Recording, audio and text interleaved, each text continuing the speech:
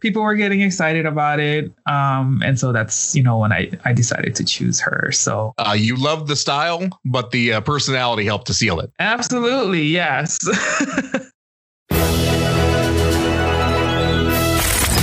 For many of us, as a kid, thumbing through a comic book could transport us to other worlds, flying through the universe at the speed of light, watching immortal enemies battling to the death.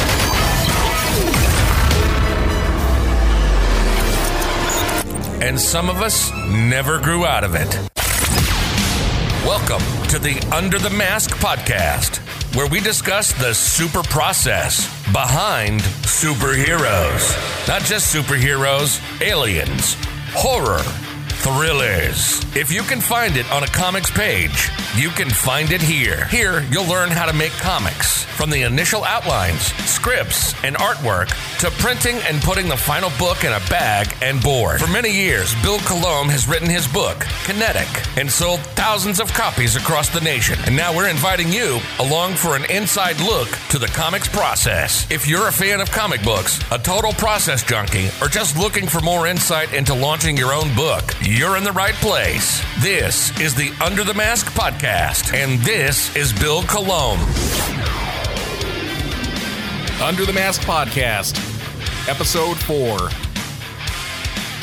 Pack up the swim trunks and the sunscreen. Today we're taking a trip to Hawaii.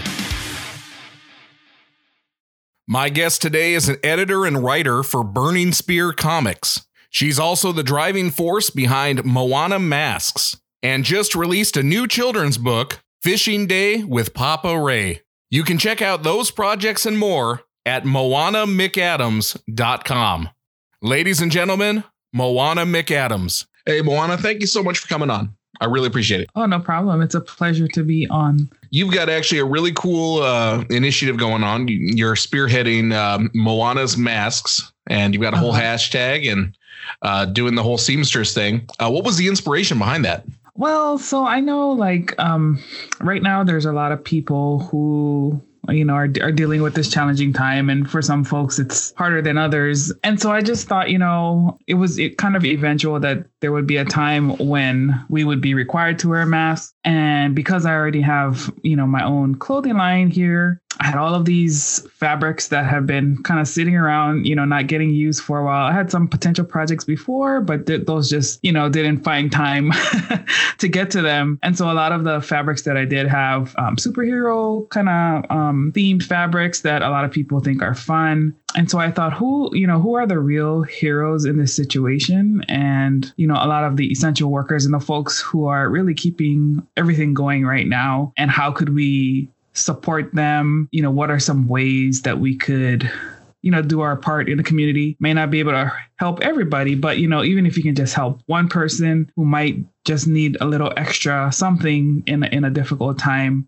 I thought that would be a good idea. A good use of our resources, that we have available to us, put it, towards a good cause. And so that's kind of the genesis behind it. And it's a win-win to me, because, it kind of helps us keep our business going, retooling it a little bit, and then also helping others in the community and families who, may not be able to make their own mask, or maybe want to buy some for a family member, or friends who are in need. And so that's kind of where the idea sprang from. And to catch everyone up, Moana makes these super cool masks. She's a seamstress herself. She makes superhero prints, Star Wars prints, Hawaiian prints, all sorts of stuff. You can go check them out. It's moanamcadams.com, and she has her own hashtag Moana Masks. Go look them up, and you can order online as well. How many masks are you making a day? If I can sit and focus, spend most of the, the time of my day, I can probably knock out about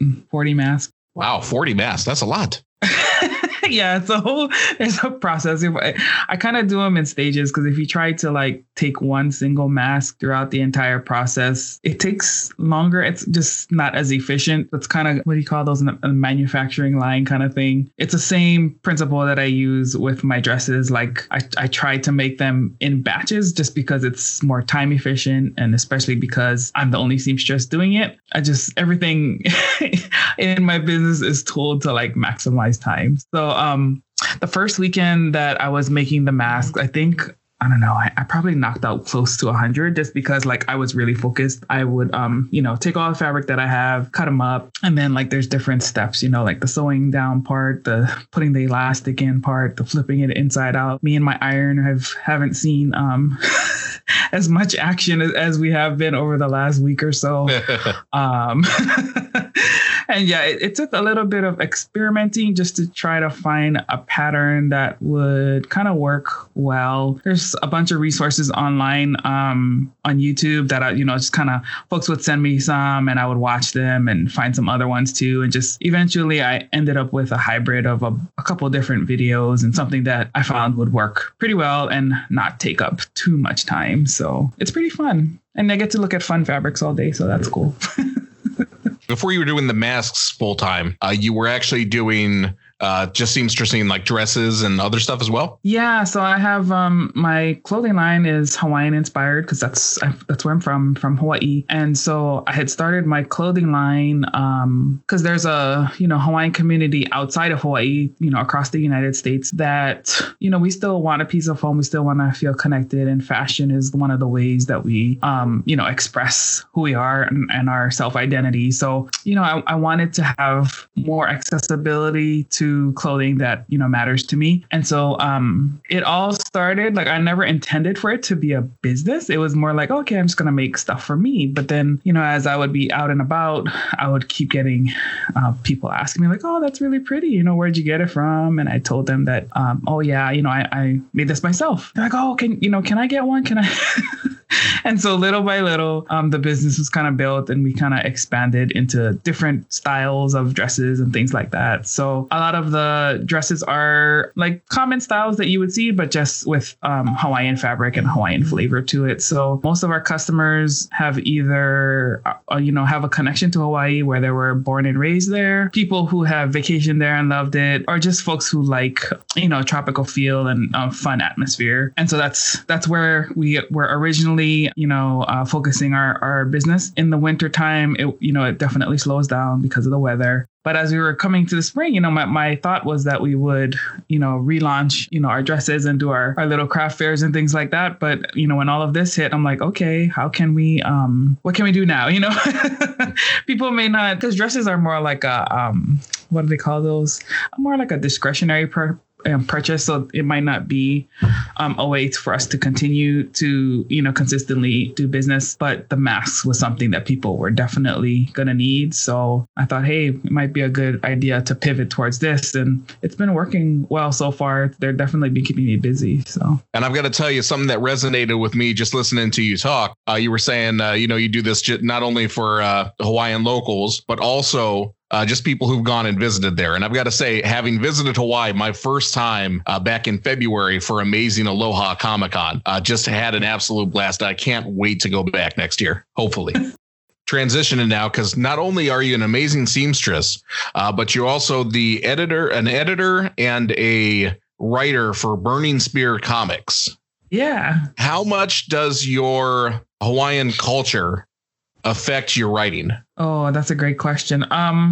I would say 100% because my culture is a critical part of who I am. So it absolutely goes into my writing. It's the, I guess I would say the lens and the perspective from which I write. And so, I could write a lot of different things, but one of the important things when you are writing is how are you going to bring a unique perspective or a unique angle on a story? Because, a lot of people can write a story about fishing, which is what mine is about. And you could read a lot of stories about fishing, but what's going to make yours unique? And so I definitely wanted to infuse the story with a lot of Hawaiian values and then also take it a little bit further and also perpetuate the language part of it. So the story itself is written in both languages. It's in English and Hawaiian. It's bilingual. So that's another way to also make it a learning resource for children in school, as well as,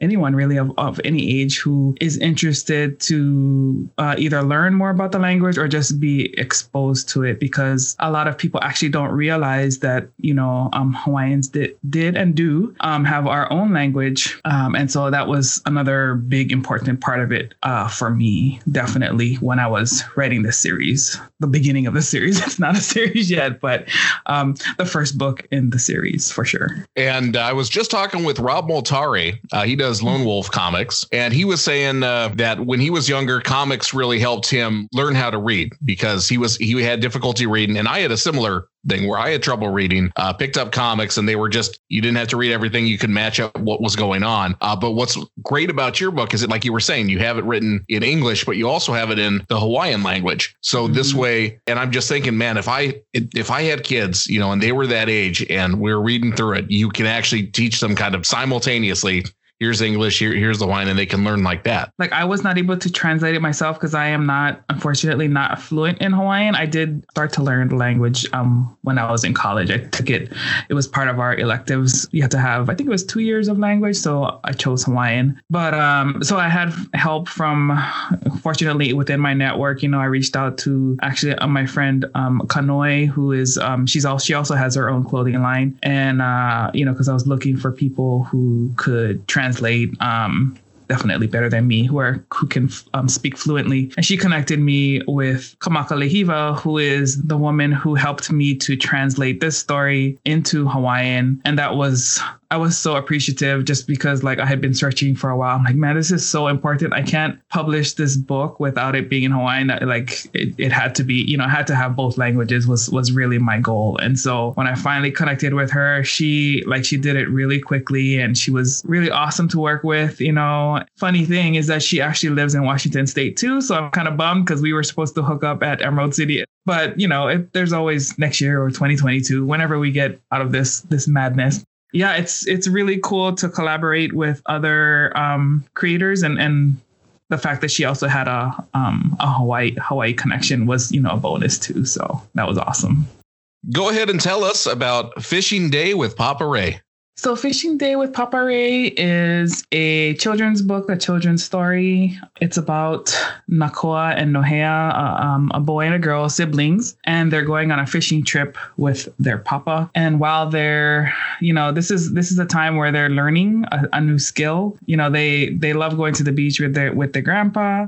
He's finally ready to teach them. And so one of the things my dad used to say is that when the student is ready to learn, the teacher shall appear, something to that effect. And so they go on a fishing trip, and they encounter a little bit of difficulties, a surprise guest, I will say. I don't want to tell the whole story, but they do encounter a surprise guest, and they learn about how different aspects of nature can help you in life, I will say. And they also encounter, which I think is actually very relevant to the situation we find ourselves in now. They're on the beach, and they meet a homeless man who's there. And, they, as kids, they don't quite understand what that means. So they're also learning about that. Papa's explaining it to them. And so while they're on this trip, they find themselves in an abundance of fish. And through that abundance, they, come up with the idea that they want to share the fish that they have caught with, the man that they've met, while also learning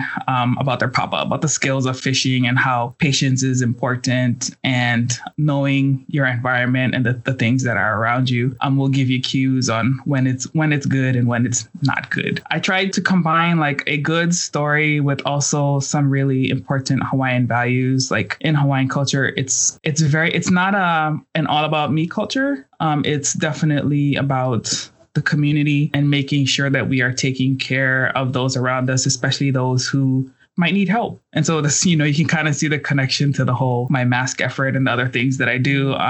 Those are some of the values that kind of permeate throughout all of the things that I try to do. And so those are lessons that I learned as a kid. And it's some of the most favorite memories that I remember of my dad, who is now passed away. And so I thought that would be a cool way to capture his legacy and help pass it on to his grandkids, my niece and nephew, who were still really young when he passed away. And so when they get sad, they have a book that they can open up and feel like they're close to their papa, especially because they always told me that their favorite memory was the day that we went fishing with papa and he put the fish in his mouth. So I have this this art that's not in the book, but like it's like supplemental art where my artist had done the actual image of my dad with the fish in his mouth and the net, and it was referenced through like the real pictures that we took of that day that they remember. So it's a little bit of our family's story and our family's legacy put into a fun story that kind of captures some values that if you've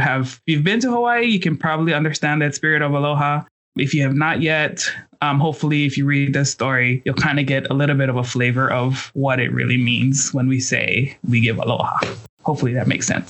Oh, it makes perfect sense. And I had a follow-up question, but you may have answered it just talking there, because I was going to ask, what was the inspiration for Fishing Day? Was it based on a true event? Yeah.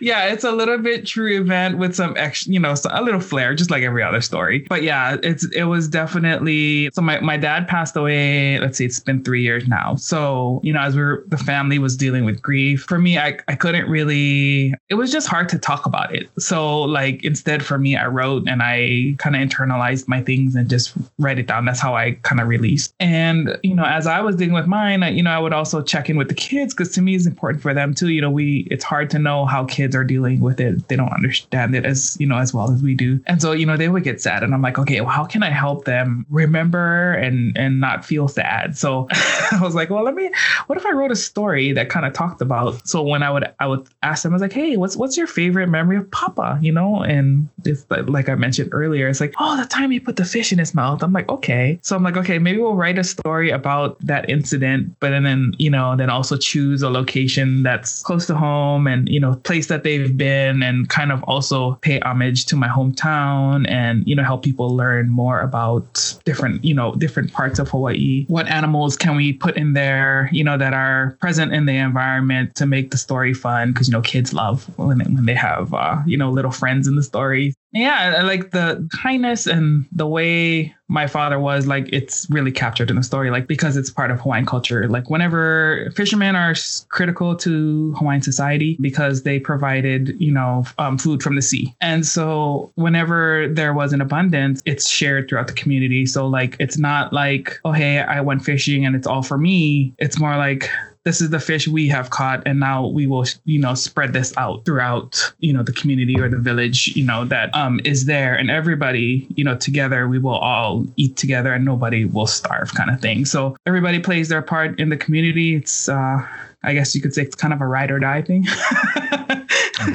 More hands make lighter work. Yeah. And so I was just like, this is, I feel like for me, I kind of found like a little bit of peace once, like I had decided to write the story, the illustrator was working on it, and then we got it to the printer. I was just like, okay, if I do nothing else, at least I have captured his legacy in a way that can be shared, even definitely. I mean, since he's gone, he's no longer here, but even if I'm not here, at least his story and his legacy and kind of like a little bit of what our family is built upon, can be shared with others and enjoyed. Yeah, it's definitely a great thing that you went and just are passing his legacy on. And in it, you had a little help. You had your translator, and you also had the artist who drew us just some beautiful work for this children's book. How did you go about finding the artist? So Sheila is amazing. So Sheila Alejandro is the illustrator that I worked with on this book. And I actually found her in a Facebook group community, the Children's Authors and Sellers Making Books or something.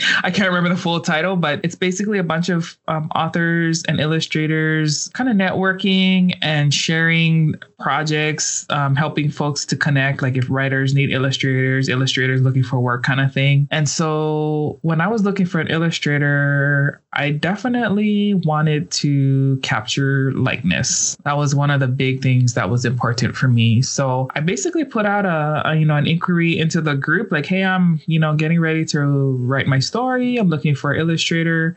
Got a bunch of inquiries and kind of narrowed them down to, I think it was about 5 that like fit like the style that I was looking for, and like their portfolio kind of had the ability to meet, match the vision that I saw for the characters in the story. And then like I chose Sheila like just from talking to the different illustrators about their portfolio. But something about Sheila was like, I don't know, she's like, we were just vibing really well. And she was really passionate and excited about the story because her grandfather was a fisherman. She's actually from the Philippines. And so her grandfather was a fisherman, and she's like, oh my gosh, I'm excited. Like, I think I can really do this story justice because, it's relatable and close to her heart as well. So I ended up choosing her because her style, when she did the concept art for me and I did the 3 characters, I'm like, these are the 3. I sent her the reference materials.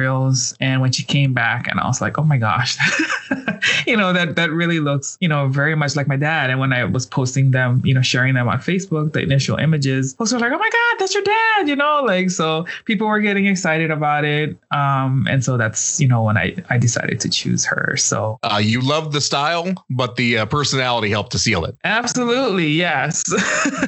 It's something to be said about, I don't know, it's just like that unspoken, like the vibe that you get with people. It's kind of how I work. Like we have to be like, feel some kind of connection and like a similar, I don't know if we want to call it a kindred spirit kind of thing, but, but something, you got to have fun with the people that you work with and also find folks that are committed and disciplined, like who are just as serious about their craft as you are. So that's always a plus. So speaking of which, do you and Sheila have any plans of the continued adventures of Nakoa and Nohea? So that's interesting. I have to touch base with her because I know before all this COVID stuff happened, they were also affected they had like those volcanic eruptions in the Philippines. And I think the part where she lives, like they were affected the infrastructure wise. So I don't know like how good their connectivity and that kind of stuff is. So, all those things play into like timeline and dates and, just reliability. And I know when we were working on Fishing Day with Papa Ray, I think she had lost her computer or something, like something happened with her computer. It went on the fritz, and so those are kind of little factors that you have to kind of think about. But she's definitely still on my roster for illustrators to work it. I'm also talking with another illustrator who actually lives in California. He's another Hawaii connected person. He's from Oahu, but he did some of the like the sticker artwork for Fishing Day, and he has more like a chibi kind of style. And there was a lot of good reception to his work as well. So we'll see. I haven't decided which illustrator is going to do the next story yet, which I'm currently writing right now. But if she's not involved in this story, you will definitely see her in another one down the road. So we'll just see how all these these different variants play out in the creative process. I'm just excited that we'll be seeing more work because Fishing Day with Papa Ray, it was a great little story. It was something that if you had younger kids and you read it to them, it's something that I think they would really cherish as they grew up. That's what I was trying to capture because it's like, those all these lessons that my dad taught me in childhood, like were kind of wrapped up in I tried to capture in there in a very succinct way. So making this book, what was the absolute best moment you had during the whole process? There were a lot of great moments. Well, number one, like finally, like actually writing it was a great moment because it's, it's this thing that you think about in your head, and it's very easy to be in your head, but like to have it on paper. And my mom was the first one to like read the first draft, right? Because she knew that I was working on this book, and it was really important for her to like it as well because it's her life partner. But when she read it, she was like, oh, this is so good. That's like that's so exactly like how your dad is, and I'm like, okay, mom's happy, so that's good. And then of course the next one is, okay, let the kids read it, right? So my sister and the kids read it, and they were like, oh, that's so cool. Like, is that us, And so they were really excited to, have a story that, they're a part of. So those are definitely really cool moments for me. And then, of course, to hold the book in my hand and, know that all of the ups and downs of first time children's book, working with a team of, you know, different folks and just the different life obstacles that can come up in the whole creative process, and just finding ways to overcome those. And there was actually a point where I was like kind of panicked about the whole timeline, because the Chinese New Year was coming up, and like we got our books printed in Taiwan, and so there's like a 6-week period where basically all the, you know, the printers in China and Taiwan, they shut down for 6 weeks. And I was like, oh man, we got to get the books printed and onto the boat before this happens, because like, you know, when you do it through Kickstarter and you have like this schedule, like I'm the type, I like to stick to my schedule, and sometimes you can't. We had some bumps on the last images because the book itself is like a 8x8, but when Sheila created the images, they were 8x11. So we had to reformat, and she had to redraw some of the images. And so it got a little hairy there, but thank God for Sheila and Sam over at Print Lore, who was, you know, helping me along the way, and just trying to keep it all together. And we managed to get it on the ship before that hit. And I'm glad we did, because who knows what would have happened if we, you know, didn't make that. And then, you know, all the COVID stuff happened, and, you know, they started shutting things down in Asia, and who knows, you know. So I'm glad we were able to get it all here stateside before all of this craziness happened. So I think we had some superpowers working there. So talking about obstacles and struggles, what was the biggest struggle you had in the making of Fishing Day? I would say like the time difference between Sheila and I, because so Sheila lives in the Philippines, and so I think that's like a 13-hour difference. So I would usually wake up in the morning, and she would have all this feedback and, you know, things about the pages that she was working on. And so it was just trying to find a rhythm of like making sure she got what she needed before I went to work, so that, you know, when I go to work, she's getting ready to go to sleep kind of thing. So that was the biggest challenge, I think. And as I also mentioned, the little mishap with the page formatting that caused us to have to go back, and that ate up some time. But those are all, you know, learning lessons to make sure that the next time around, like, okay, guys, are we all on the same page now?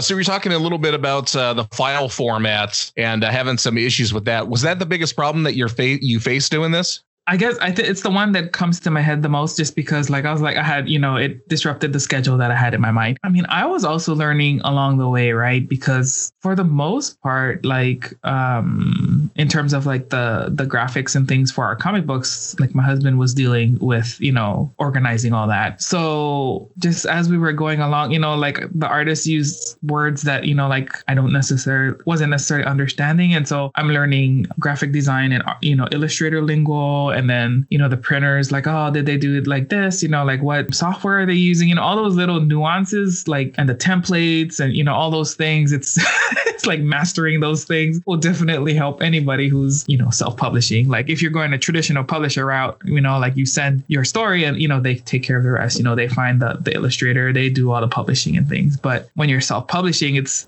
all these other things that you're learning as you go along. And hopefully you have some illustrators who have a lot of experience under their belt and they can kind of help you along instead of like the blind leading the blind kind of thing. So that was definitely learning experience for me. Still learning, you know, always learning and just trying to find like some best practices for how to do it better, I guess. Well, and the nice thing about that, too, now that you've made the mistakes, you probably won't make the mistake again, you know, the next time around. And it's just something that's going to streamline everything. Absolutely.